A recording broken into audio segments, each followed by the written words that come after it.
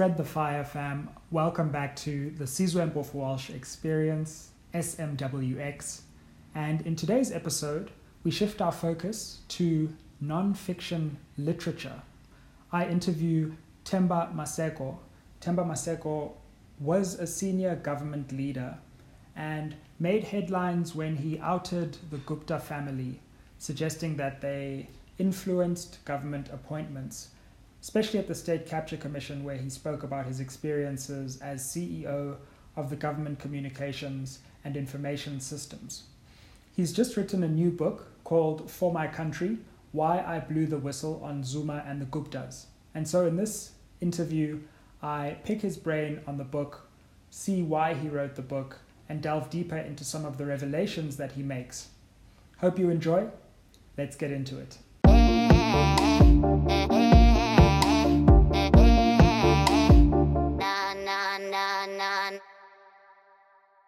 Baba, thanks so much for joining us on SMWX to speak about your new book, For My Country. The book opens, and this is something that you've also recounted at the State Capture Commission, with a call from former President Zuma to help his friends, the Guptas, when you're in your position as CEO of GCIS. And you take us into how that leads you into the Gupta residence and meeting with the Guptas. It's a fascinating view of the way that state capture worked and your resistance to it. But one thing that I was thinking about while I was reading that section, when finally you actually almost abused, and you kind of told, listen here, either you give us the advertising money or we will get you fired. What was the tone like of that exchange? Because when you read it in the written word, or even when you spoke about these things at the State Capture Commission, there was a kind of even tone, but I assume the tone was actually quite different. The tone was something that actually got me extremely upset, because Ajay Gupta himself was talking down to me. He was using a very authoritarian voice, like giving an instruction. And that's what I partly took exception to, because I thought it was totally unacceptable for somebody who's not in government to give an instruction to a government official. And remember, GCIS is part of the presidency. So it was in effect an outsider giving an instruction to a senior government official who works in the president's office. And I could only assume that he was doing so because he knew that he was having a very special relationship with the president himself. But the fellow who called me before Ajay himself, I think his name is Tony or something, he was also very, I think, authoritarian in his way of dealing with me, because he was essentially demanding a meeting with me. And when I said, listen, call me on a Monday, we can set a time, he was also saying, no, the meeting needs to happen on Monday at 8 o'clock. And I thought, what the nerve for somebody who's not in government to demand not just a meeting, but also setting a time for the meeting. So the tone was actually quite distressing, if I could use that word. It's a really interesting view into what it's like to be at the center of this tug of war. And I just wondered, from your perspective, because the book goes into your background, your history as a student activist, as an ANC activist, and then finally as a senior government official. And I think the stories of people who have risen to prominence in our country still seem to be untold. So I had no idea about the struggles that you went through just to get to Wits, for example. Why have we failed to tell these stories, and why do we know so little about the people who we see on our TV screens every night? I think there's an element of fear. of the challenge of writing a story, telling stories. And unfortunately, we're in a situation today where people who are involved in the actual struggles are not telling their stories. So their stories are being told by journalists and other authors. And I think it's a big challenge that all of us face, because many activists went through tough times during the struggle days. And many of them are likely to go to their graves without their stories being shared. So in a sense, they will go to their graves with a history, a very rich history of struggle.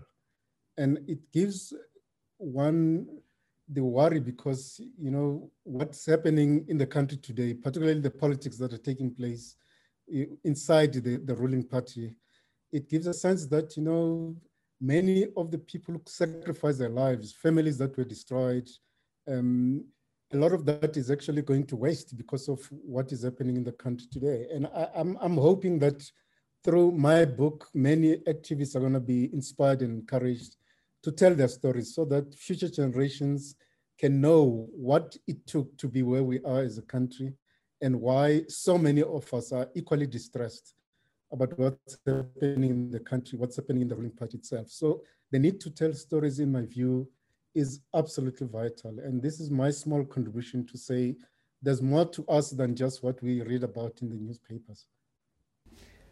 Yeah, I think especially with your generation and of course the generation before you, when someone rises to prominence or makes it to a public position, that there's a trail of overcoming poverty, of fighting against tremendous injustices.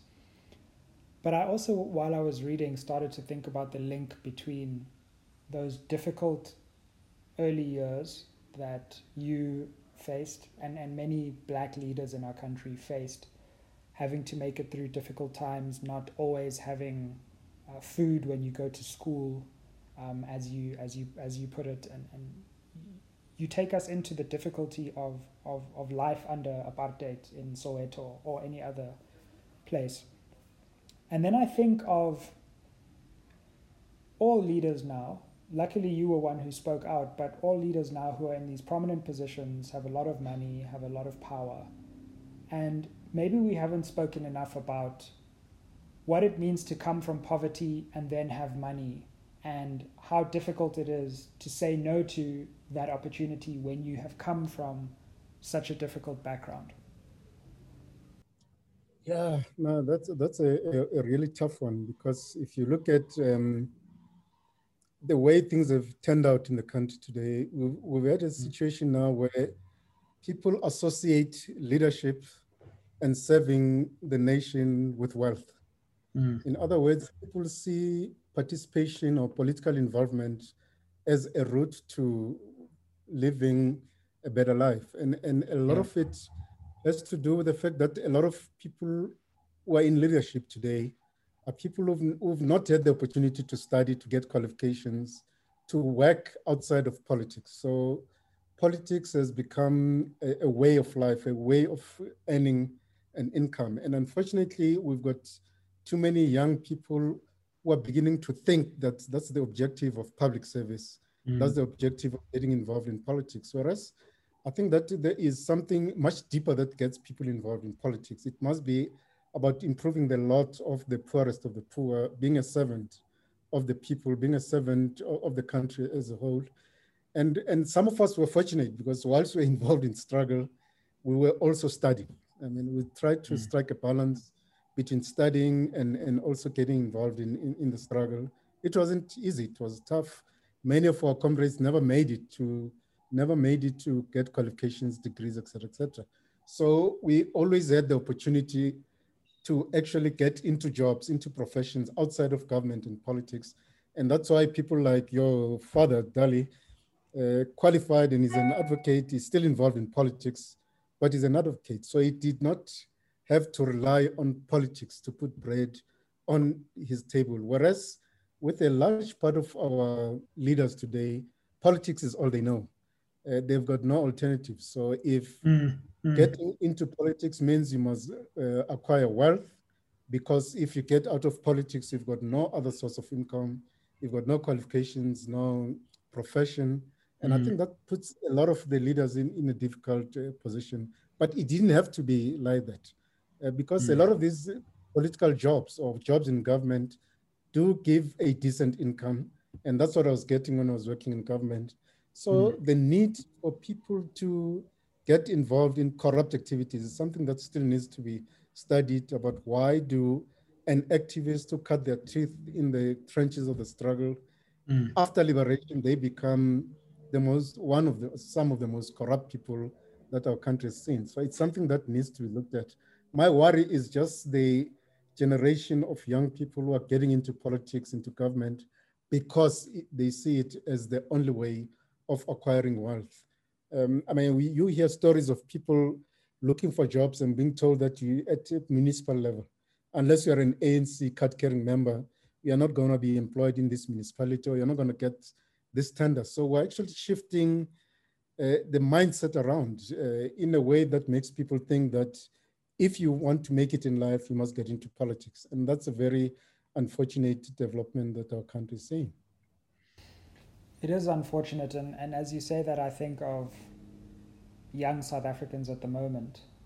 And, I'm always so interested in, for example, the way that student protests happen, where you clearly have a protest that's in some ways against the current government, but many of the students are wearing ANC t-shirts at the same time.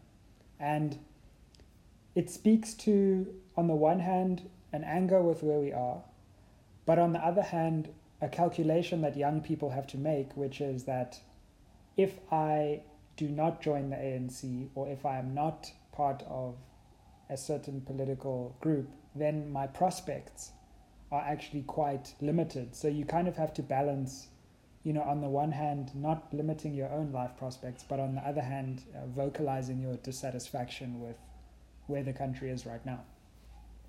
I think money has become the source of all evil in our public life today.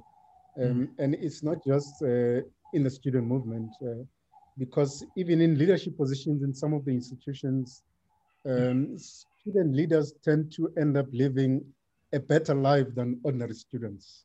So if you're an ordinary student, you're an activist, you tend to have access to resources. I don't know where they get them from. So SLC presidents are seen to be owning cars or buying cars and wearing smart clothes.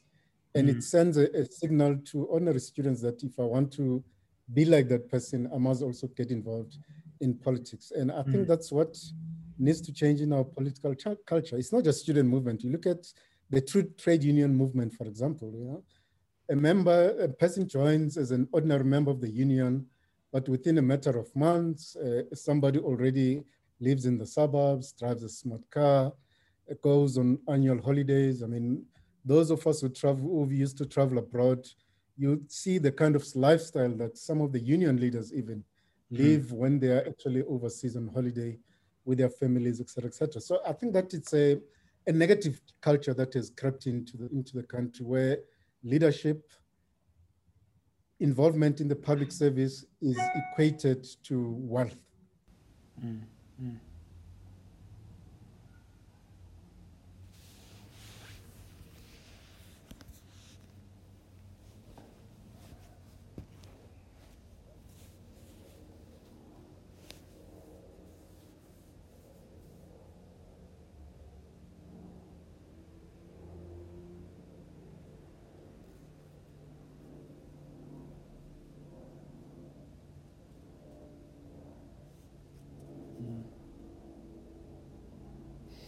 Well, let's come back to the narrative of the book. And, as I say, it's interesting because in some ways the title of the book relates to your speaking out against state capture in the Zuma years. But it's actually something of a memoir that really encompasses your whole life. And so to the audience watching, do read it from that perspective to understand, the full life of someone who I think has contributed a lot to the country. But of course, the juicy part, as it were, is this part where, you're right at the center of government when the state is being captured, as it were, or recaptured maybe. And you take us into this cabinet meeting where you are being effectively fired because it seems like you're not cooperating with the Guptas and moved into a new position.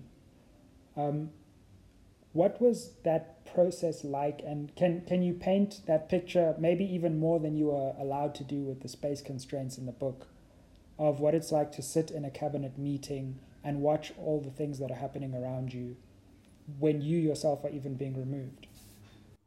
Well, it was a fascinating experience. I mean, I had the privilege of running the whole government communication system in government, and I attended a cabinet meeting as a matter of course. So all the major decisions that were taken, it was my job to communicate those to the public.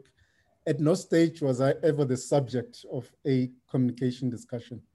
And yet it happened in that cabinet meeting. I mean, the important thing is to just go back a few days before that cabinet meeting, where I get a call from Minister Chabane, who says he needs to meet me urgently. I go and meet him in his office. And then he tells me that he's got bad news to share with me. And those news were that the president has called him. The president, Zuma, was out of the country at the time. Minister Chabane tells me that Zuma had instructed him to remove me from GCIS by the time he comes back into the country. Sure. And he was attending a heads of state meeting in Addis Ababa. So I'm told on the Monday. Could we just stop there, because that alone is what was Minister Chabane, may his soul rest in peace, what was his demeanor like when he had to say to you, like, when President Zuma gets back, he wants you gone?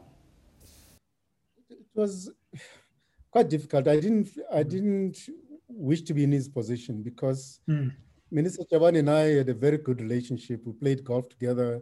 We met on a regular basis. So when he called me to say something was urgent, I did expect something difficult for him to share with me. So as I walked into his office, I could tell that the man was not himself. He was a little bit shaken even. And then he just told me that, he doesn't have good news for me. He's just received this call from the president. And I could tell from even the tone of his voice that, in fact, this is not the Collins I knew. And he just broke the news to me to say the president wants me out of the GCIS position by the time he returns. I obviously sank into my chair when I heard this news, but I could tell that Collins Chabane was communicating something that he did not agree with 100%. And then when he shared the news and I asked him, what does this mean? He basically says it means that, he doesn't have a choice, but he has to implement the instruction from his boss. But he said something that made me feel a little bit comfortable, because he said he knew I was doing a good job and the whole of cabinet was happy with my involvement or participation in the communication space for government. And he said he was going to make sure that I don't end up in the streets. He would find an alternative place for me in one government department. So it was an attempt on his part to actually soften the blow, but also to make it very clear to me that, in fact, he did not agree with that decision, but he had to implement it because he didn't have a choice. And that's how it actually panned out. We went out of his office, went to have a smoke outside the office, where he basically shared with me his frustration that, he was put in this very difficult position of removing somebody who was doing a good job, that he, as my supervisor, was very happy with, but he had to implement this decision. So we parted on the note that he was going to look for an alternative job for me, and that I mustn't say anything to anybody. It must be just between the two of us. So this was on a Monday morning. And then I go to the cabinet meeting the next Wednesday. We're sitting in the meeting, nothing's happening, and it's just normal cabinet meeting with me preparing my statement as they're taking decisions. I'm writing the decisions as part of preparing the media statement. And then there's a coffee break around 10:30. And then I get a call from my office to ask me what was going on. And I check my phone. I've got numerous messages, WhatsApps and voicemails. And it turned out that, in fact, there was a story that E! News then, which became ETV, was running that I had been fired. I went back I looked for Collins Chabane, my minister, and asked him, did he know anything about this? And he said, no, he was shocked to hear that this was the case. And he said, listen, don't do anything. I'll go and find out from the president. He went and had a chat with the president and came back to me and said, the president has confirmed that, in fact, it is indeed true. I'm no longer the head of GCIS. So as I'm sitting in this meeting and Collins told me that, in fact, he was going to try and find another post for me. I'm sitting this cabinet meeting just lost as to what was actually going on. And towards the end of the cabinet meeting, the president then says to Minister Chabane, or to the cabinet meeting, colleagues, Minister Chabane has an important announcement to make. And there I was sitting in this cabinet meeting, and Minister Chabane announces that, in fact, I had been removed as the GCIS, head of GCIS and government spokesperson, and that I'll be replaced by Jimmy Manye, or Mzwanele Manye as is known today, and that I will be the new Director General in the Department of Public Service and Administration. And you had no idea that? I was hearing that part for the first time, that I was now DG of DPSA. But I understood that Collins Chabane was trying to manage a very complex situation. And that's how it panned out. So I left, the cabinet meeting ended, and I had to issue a statement announcing that, in fact, I'm no longer head of GCIS and I'm now DG of DPSA. Just to conclude this part, what was also important was that the Minister of DPSA, Minister Baloyi at the time, was not at the cabinet meeting. So I thought I should give him a call before I make the announcement to just make sure that he's aware of this. Does he agree with this? And when I called him, he was shocked out of his system. So no one knew about this. It looks like Minister Chabane had not had the chance, the opportunity to even call him and alert him to this. So Minister Baloyi was shocked, and he basically said, no, he doesn't understand how this could be done without anybody consulting him. But that was the story. And I told him, listen, unfortunately, it's a cabinet decision. I have to announce it. I made the announcement, and that was the end of my story at GCIS. So, as someone who sat in cabinet, and in the book, you say that it started to become clear, at least to you, that there was something bigger than just your job at stake here. And you write that by 2014, most, if not all, NEC members and ministers either knew or ought to have known that the Guptas were using their friendship with Zuma to gain undue and unlawful influence over the affairs of the state and most, if not all, state entities.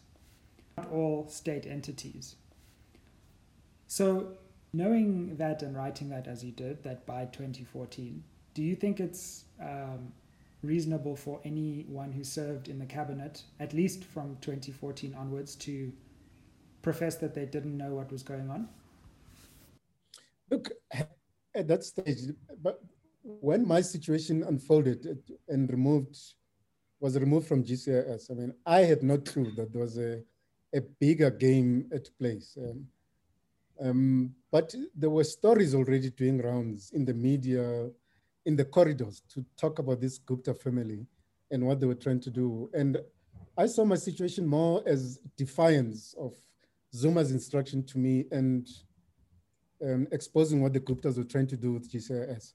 I was just defying them at that stage. But subsequent to my departure from government, it became very clear to me that, in fact, there was something bigger at play that was not being given full attention. And in the book, I talk about incidents that made me decide that beyond just defying Zuma and the Guptas, there's also a need to begin to expose what they did to me, or what they were trying to do at GCIS. And that's when I blew the whistle. But at that time, there were all manner of stories of CEOs of SOEs, Transnet and Eskom, getting all kinds of calls from the Gupta family demanding this or that contract.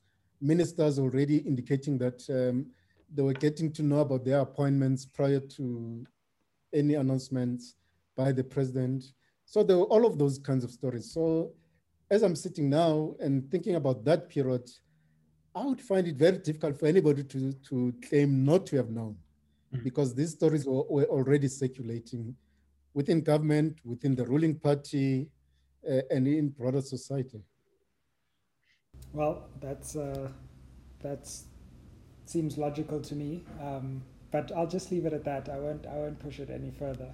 Um, um, I'm interested in this period after you leave GCIS. You spend a brief period as a DG, but eventually leave the public service in 2011, if I'm not mistaken.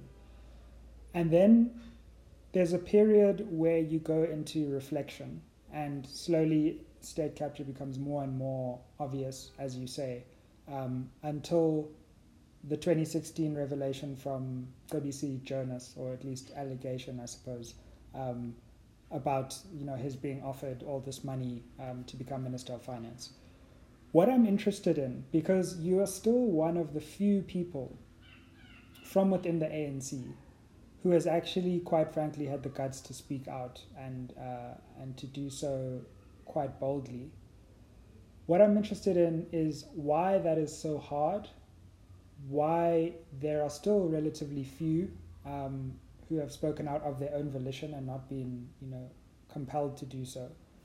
And what I just don't understand is the ANC is a party of activists, people who are bold, who stood up to the apartheid government, who risked their lives. Yet so few of the same people are willing to risk their salaries. Yeah, that's quite a difficult one, because you see, we got to understand the authority and the power that the president of any party, not just the ANC, EFF, DA, the president, the leader, has absolute power. When you are leader of the ANC, you're also president of the country. You've got massive power to appoint and disappoint people into your cabinet. So when people are sitting in those NEC meetings, they're sitting there, either they're already ministers or hoping to be ministers in the future. And when you're already in that cabinet, it is very difficult for you to speak out against the president, because chances of you being dismissed overnight are actually real. And the Zuma presidency actually demonstrated that, because you saw the numerous cabinet reshuffles that were implemented by then. And people knew that if they step out of line, chances of them losing their positions were quite great. And Zuma at the time was a very popular president in the party, especially, to some extent in the country as well. So people feared that if they were to speak out, they would lose actually their jobs, their income. And as I stated at the beginning, a lot of our leaders are people who are solely dependent on public service jobs for their livelihood. So a lot of them don't have qualifications, don't have professions. So the job that they have in government, they'll try and hold on to it as much as they possibly could.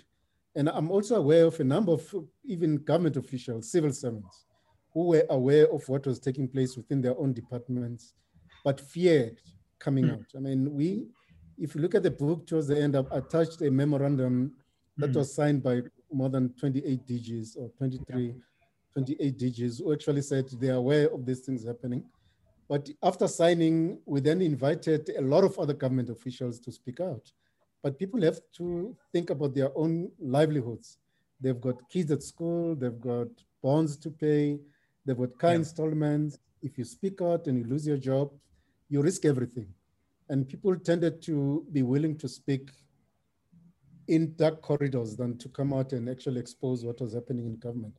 So unfortunately, that's the nature of the times in which we live, where the majority of people who end up in these positions do not have other careers. So if they lose their jobs, chances are that they'll become desperate. And also, and something that I've experienced personally, the political isolation that comes as a result of speaking out against the leader of the party is quite immense. And very few people actually have the courage to actually take a stand and speak out against the most powerful leader in the party and in government. And that's why people opted to keep quiet. What's that been like for you? You do mention it in the book, but I think it's important for people to appreciate when you are a powerful figure in the ANC, opportunity is all around you, money is all around you, power is all around you, and then suddenly you speak out, and what's that isolation like? I go into more detail in the book, but it's actually quite big. I mean, if you've lived your life being part of the political system, the political networks in the country, speaking out can lead to serious isolation. I mean, I was in a situation where a lot of people, activists, my own comrades, did not know how to relate to me. I relate an incident where I attended a funeral of an old comrade of mine, Ronnie Mamuyepa, a spokesperson for foreign affairs for many years. I got there when I arrived in the parking lot. Many of government officials and activists were there hugging and talking, but as we're getting closer and closer to the venue, you know, people found other things to do, other people to talk to. And I just found myself alone, got into the room, and people were just saying hi, and you know, people that I knew and were close to. And I ended up even leaving that ceremony because I was just feeling so isolated, and people just were not sure how to deal with me. They didn't want to be seen to be associating with me. So political isolation becomes quite huge. People don't return your calls. People don't talk to you. You don't get invited to meetings. When you come, you're made to feel unwelcome. There's also the personal side of it. I mean, the financial impact that it has, because, you know, business, private sector doesn't want to touch you because you're seen to be too controversial. You try to go to banks to seek funding for business opportunities. You're called a politically exposed person, so nobody wants to touch you. So the impact in writing that book was actually quite emotional for me, because I was, on the one hand, wanting to share my own experiences, but at the same time, trying to measure what I say, because you also don't want to discourage people from speaking out.